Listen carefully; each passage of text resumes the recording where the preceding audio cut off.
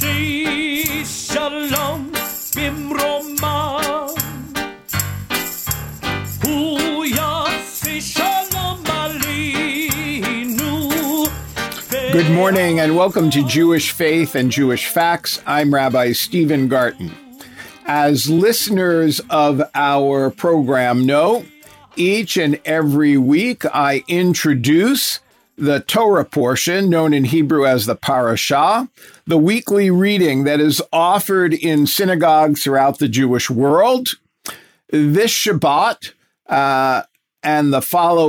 this Shabbat, the Torah portion that will be read introduces us to the fourth book of the Torah, the fourth book of the 5 books of Moses, known as Bamidbar. It begins with Numbers 1 and continues through Numbers 4. Let me give you a brief synopsis of the parashah before I introduce our guest to talk about some of the essential issues that the Torah portion raises for us. The Torah portion begins by telling us that in the Sinai desert, God says to conduct a census of the 12 tribes of Israel. Moses counts over 600,000 men of draftable age, 20 to 60 years. In the tribe of Levi, numbering according to the Torah nearly 22,000 males age 1 month and older, is counted separately. The Levites are to serve in the sanctuary. They replace the firstborn, whose number they approximated, since they were disqualified when they participated in the worshiping of the golden calf back in the book of Exodus. The 273 firstborn who lacked a Levite to replace them had to pay a 5-shekel ransom to redeem themselves. When the people finally broke camp, the 3 Levite clans dismantled and transported the sanctuary and reassembled it at the center of the next encampment. They then erected their own tents around it. The Kohathites, who carried the sanctuary's vessels, the ark and the menorah, in their specially designed coverings on their shoulders, camped to its south. The Gershonites, in charge of its tapestries and roof coverings, to the west. And the families of Me'ere, who transported its walls, panels, and pillars, to the north. Before the sanctuary's entranceway to its east were the tents of Moses, Aaron, and Aaron's sons. Beyond the Levite circle, the 12 tribes camped in 4 groups of 3 tribes each. To the east were Judah, Issachar, and Zebulun. To the south, Reuben, Simeon, and Gad. To the west, Ephraim, Manasseh, and Benjamin. And to the north, Dan, Asher, and Naphtali. This formation, the Torah tells us, was kept also while traveling. Each tribe had its own nasi, prince or leader, and its own flag with tribal color and emblem. There are a number of interesting components of this week's Torah portion, and with me to discuss them is Rabbi Rosalind Gold, who was ordained a rabbi in 1978 from the New York campus of the Hebrew Union College Jewish Institute of Religion, where her major area of interest was Jewish liturgy.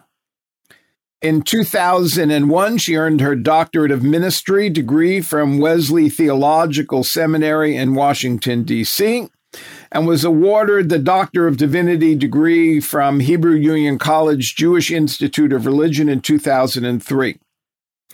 Upon her retirement in 2004, Rabbi Gold became the Rabbi Emerita of the Northern Virginia Hebrew Congregation, a congregation she had served for 23 years. Rabbi Gold is active in her rabbinic organization, the Central Conference of American Rabbis. She served for 4 years as chair of the organization's Committee on Ethics and Appeals. She was the first woman rabbi to serve on the Placement Commission. She also has served in numerous other capacities representing her congregation and the organization. In 2006, she was appointed to the Fairfax County Commission on Organ and Tissue Donation. She recently was named the coordinator of the Brickner Fellows Program of Reform Judaism Religious Action Center, where she is working with colleagues from different denominations on effective social action programming. It is a pleasure to welcome Rabbi Gold to Jewish Faith and Jewish Facts. Good morning. I hope that you are well and that you have some interesting insights to help us with regard to the Torah portion. So let's begin right away with the name of the Torah portion. In English, it's called in Numbers, but in Hebrew, Bamidbar. Why are they so different, and what do they represent in their differences? Well, they're different because Torah portions are generally named by the first, not by an idea, but by the first significant word in the sentence. So if it starts out that the children of Israel were in the desert, you have Bamidbar, the Hebrew name of the book and the Torah portion. In English, we tend to name things kind of thematically, like what is this book about? And it starts off, as we said, with a census that's taken of those who are capable of bearing arms.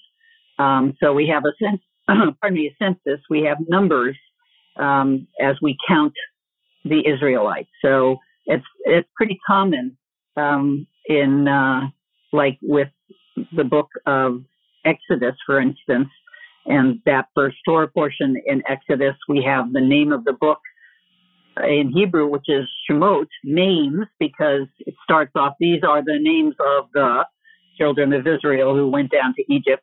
And then, but in Hebrew, it's just called, or in English, it's Exodus because it deals with the Exodus from Egypt. So that's pretty typical in the naming of books and Torah portions in the Bible, in the Torah particularly. Now, the books of the Torah weren't originally named in English.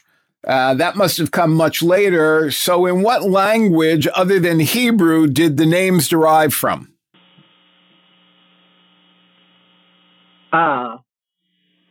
Well, certainly some of them derive from Latin. So I would think mostly Latin, but you got me on that one. I am not absolutely positive, but I know that there are Latin names for the for the books. Okay, I didn't mean to ask a question to stump you. I just wanted the listeners to reflect on the fact that the Hebrew text had a number of different languages that it had been translated into before it was translated into English. And so these English names usually are derivative from some other language. And I wasn't sure myself whether it was Latin or Greek that the names came from. So we know that the names reflect two different intentionalities. The Hebrew name concerns the counting, and the English name concerns the counting, and the Hebrew name concerns the wilderness. So what is the whole idea of wilderness? Though the name of the book comes from the first sentence and the first significant word, as you suggested, but this idea of wilderness seems to be preeminent throughout the book. Right. I think that that this is this sort of unstructured period where the people are just going from place to place to place and schlepping the tabernacle with them, and meeting people who weren't happy to see them as they passed through the land. So I think we tend to think, when you hear the word wilderness, I think that for many of us, we think of it as a bleak place, a place of death. I tend to think of a hot place. Maybe I'm thinking of deserts rather than wilderness. But this sense of, I am imagining them traveling around, not knowing where they were going. I mean, they knew there was some place they were going, but they didn't know what it was or where it was or how long it would take them to get there. This sense of traveling around in this place where there's not a lot of apparent life and growth and promise. And yet, I have learned over the years that a desert, that a wilderness can also be a place that is beautiful and teeming with life. You think of little desert plants that grow and creatures that live there, and interesting formations of sand that change all the time because of the wind. So I think there's a real two-sidedness to that word wilderness or desert, because it can evoke images of vastness and solitude and beauty and quiet. I mean, imagine being able to look up at the stars without any lights that got in the way, and how beautiful that must have been. So that concept of wilderness, and also the concept of hidden life, that there is life there, that it takes a while sometimes to find it, but it's there. You indicated as you began to speak about the notion of wilderness that this book of the Torah seems to be a little short of significant stories. There doesn't seem to be any great miracle stories the way we had in the book of Exodus. And certainly the book of Leviticus was extensive in its coverage of the priesthood and the responsibilities of the priesthood and the place of the sacrificial cult. So, are you suggesting that perhaps the Israelites needed to chill out a little after these two major books and regroup before they finally reach the promised land? Perhaps, although I don't think it's so. Well, I guess the desert can get cold. I think that I know that when I was busy in my pre-retirement years, I would always think of, let's just get through Numbers so that we can finally get to Deuteronomy, which is much more exciting. And yet there are some pretty significant things that happen in the book of Numbers. We have the story of Korah and the rebellion of Korah, which is a little later on there in Numbers, but that's, I think, a significant story. It's very significant, certainly from a woman's perspective or a feminist perspective.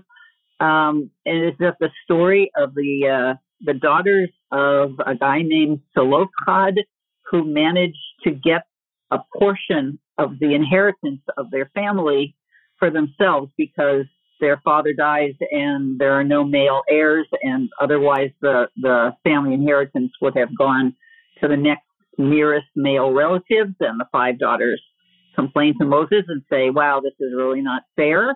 And Moses agrees with them. So it's not a perfect ending to the story, because if there were males around, the males would have inherited, but they managed to get themselves in line for the family inheritance if there are no males. So that's a pretty significant story. Is that the first time that women in the Torah seem to have some power over the prescribed rules? I believe so. I can't think of anything that certainly in terms of inheritance, it is. So that is significant. And we have Miriam, who sadly died in chapter 20 of the book of Numbers, and she plays obviously an important role just in saving Moses and being with the people, and of course the Midrash, the kind of literary commentary, says that it was on her behalf that God provided water for the people, because when she dies, all of a sudden the wells that have popped up in the desert suddenly disappear.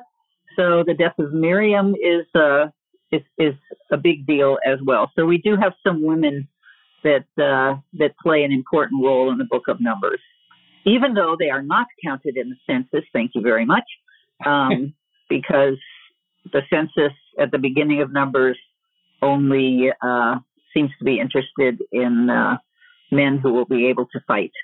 So women and children and old people and very young people are not counted, which is another kind of way of looking at this Torah portion, which is called Numbers. So the question of counting in the census, and also the question of who counts and being counted. And we certainly don't have any women being counted in that census, which is kind of sad. Yeah, I mean, I think it does continue one of the great challenges of reading Torah, that we speak of the sons of Jacob, and he had a daughter who seems to have disappeared after one episode, namely Dinah, who has a very unfortunate occurrence, and then disappears, it appears. And everybody then who is of importance is the son of Jacob, and the priesthood is a genetic following only of males. So you're probably right. The two stories in the book of Numbers, the daughters of Zelophehad and the honor that's given to Miriam at her death, seem to stand out as anomalies in this book. Happy anomalies. I'm glad. I'm sorry? I just want to also throw in this sense that we are in another period of counting that isn't in this Torah portion, but we are in the period of counting the Omer, the harvest, or the barley harvest. And it's the time that we count the days and the weeks in between Passover and Shavuot, the Festival of Weeks, which is coming up soon in the calendar right now. So there's that sense of counting during this period, this Omer period. And every day, traditionally, we do count what day of the Omer it is, and acknowledge that we are getting closer, going from our redemption to a sense of the Torah, which we celebrate on Shavuot, the giving of the Torah. So there is that kind of, it's a listing, I think, going from physical liberation to spiritual liberation. So that's an important other thing that we think about now because of this period of counting the Omer.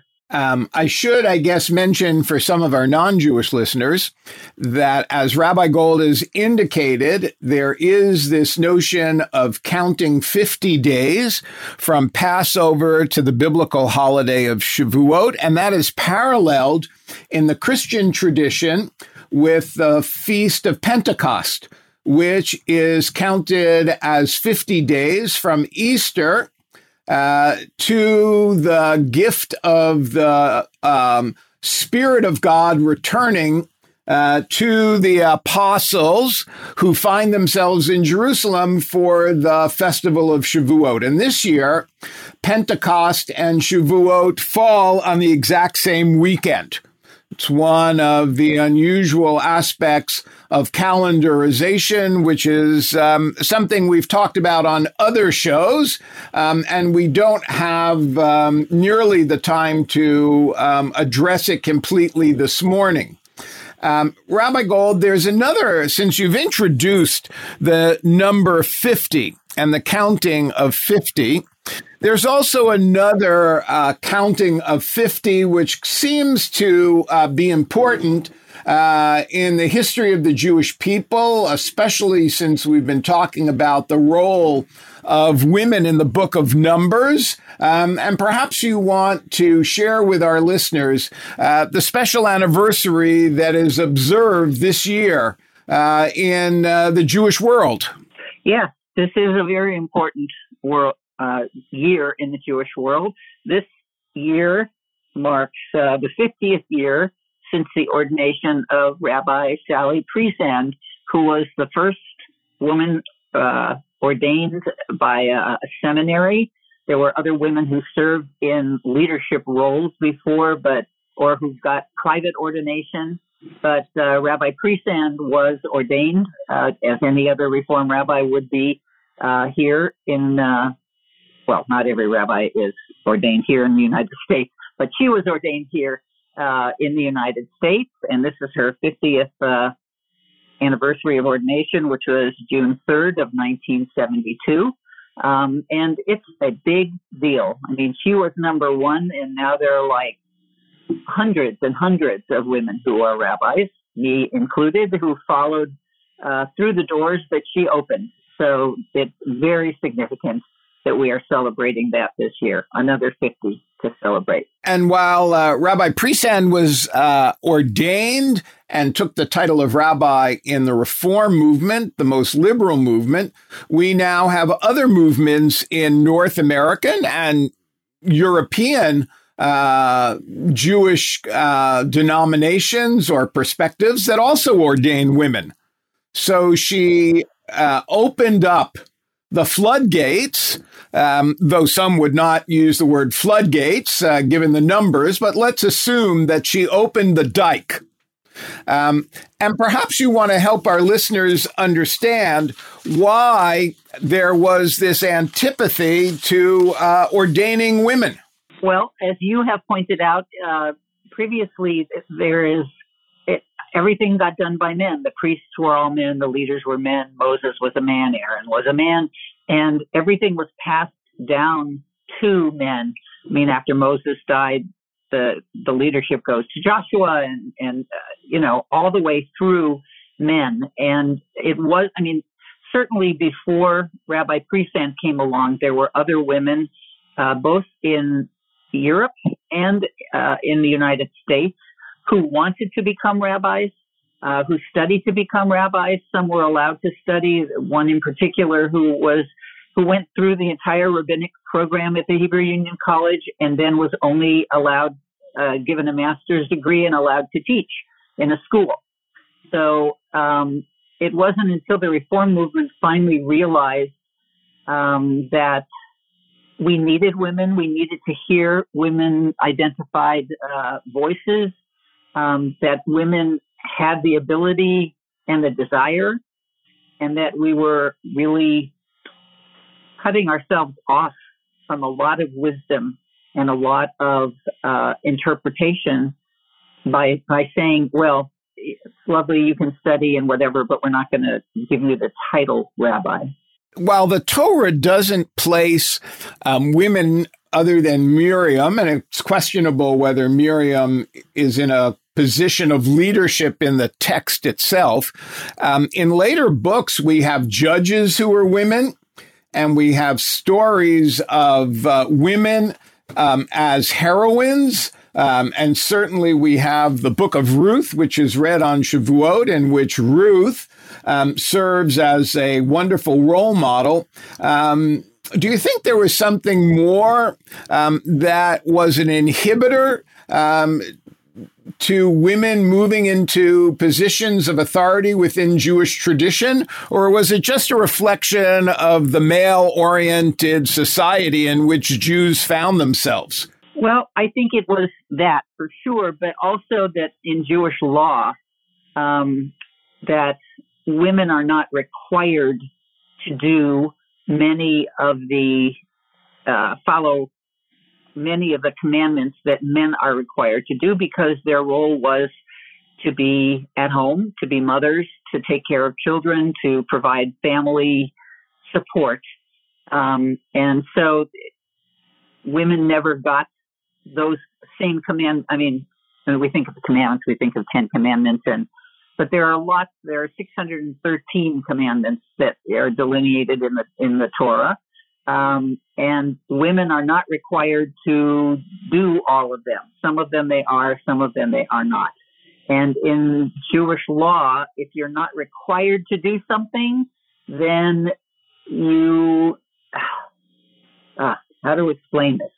If you're not required to do something, you can't help someone else do it.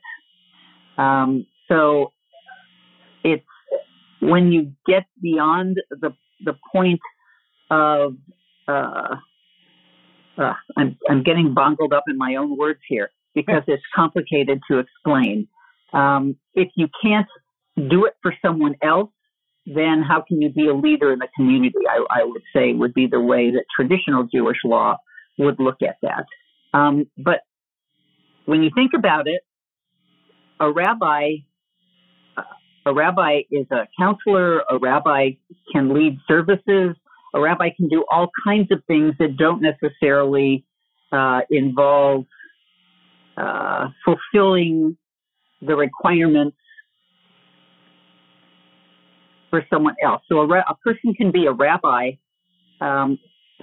surely, and do the things that a rabbi does without being a man. Well, that's certainly true. And I guess as you were speaking about Jewish tradition, it struck me that this notion of if you're not required to do something and you do it out of interest or desire, but not requirement, seems that tradition places less of a value on it. That men are required to all the commandments, women to a lesser amount. And even if they do them all, somehow they don't achieve the same level of virtue because they're only doing it not out of obligation, but choice. And that's perhaps not something we understand easily. Right. I think that goes very much against Western thought, Right. that doing something because it's the nice thing to do somehow feels better to us than doing it because we have to. Right. So I think ideally we do it because we have to, but also because we want to. But ultimately in Jewish law, doing it because you are supposed to do it, you get more brownie points for that. My guest this morning has been Rabbi Roz Gold, Rabbi Emerita of Northern Virginian Hebrew Congregation in the United States. It was a pleasure to have her help us understand the Parashah of Bamidbar. You can hear a podcast of this morning's show on the chri.ca website or on iTunes. For Jewish Faith and Jewish Facts, I'm Rabbi Stephen Garten, wishing you shalom and a good day.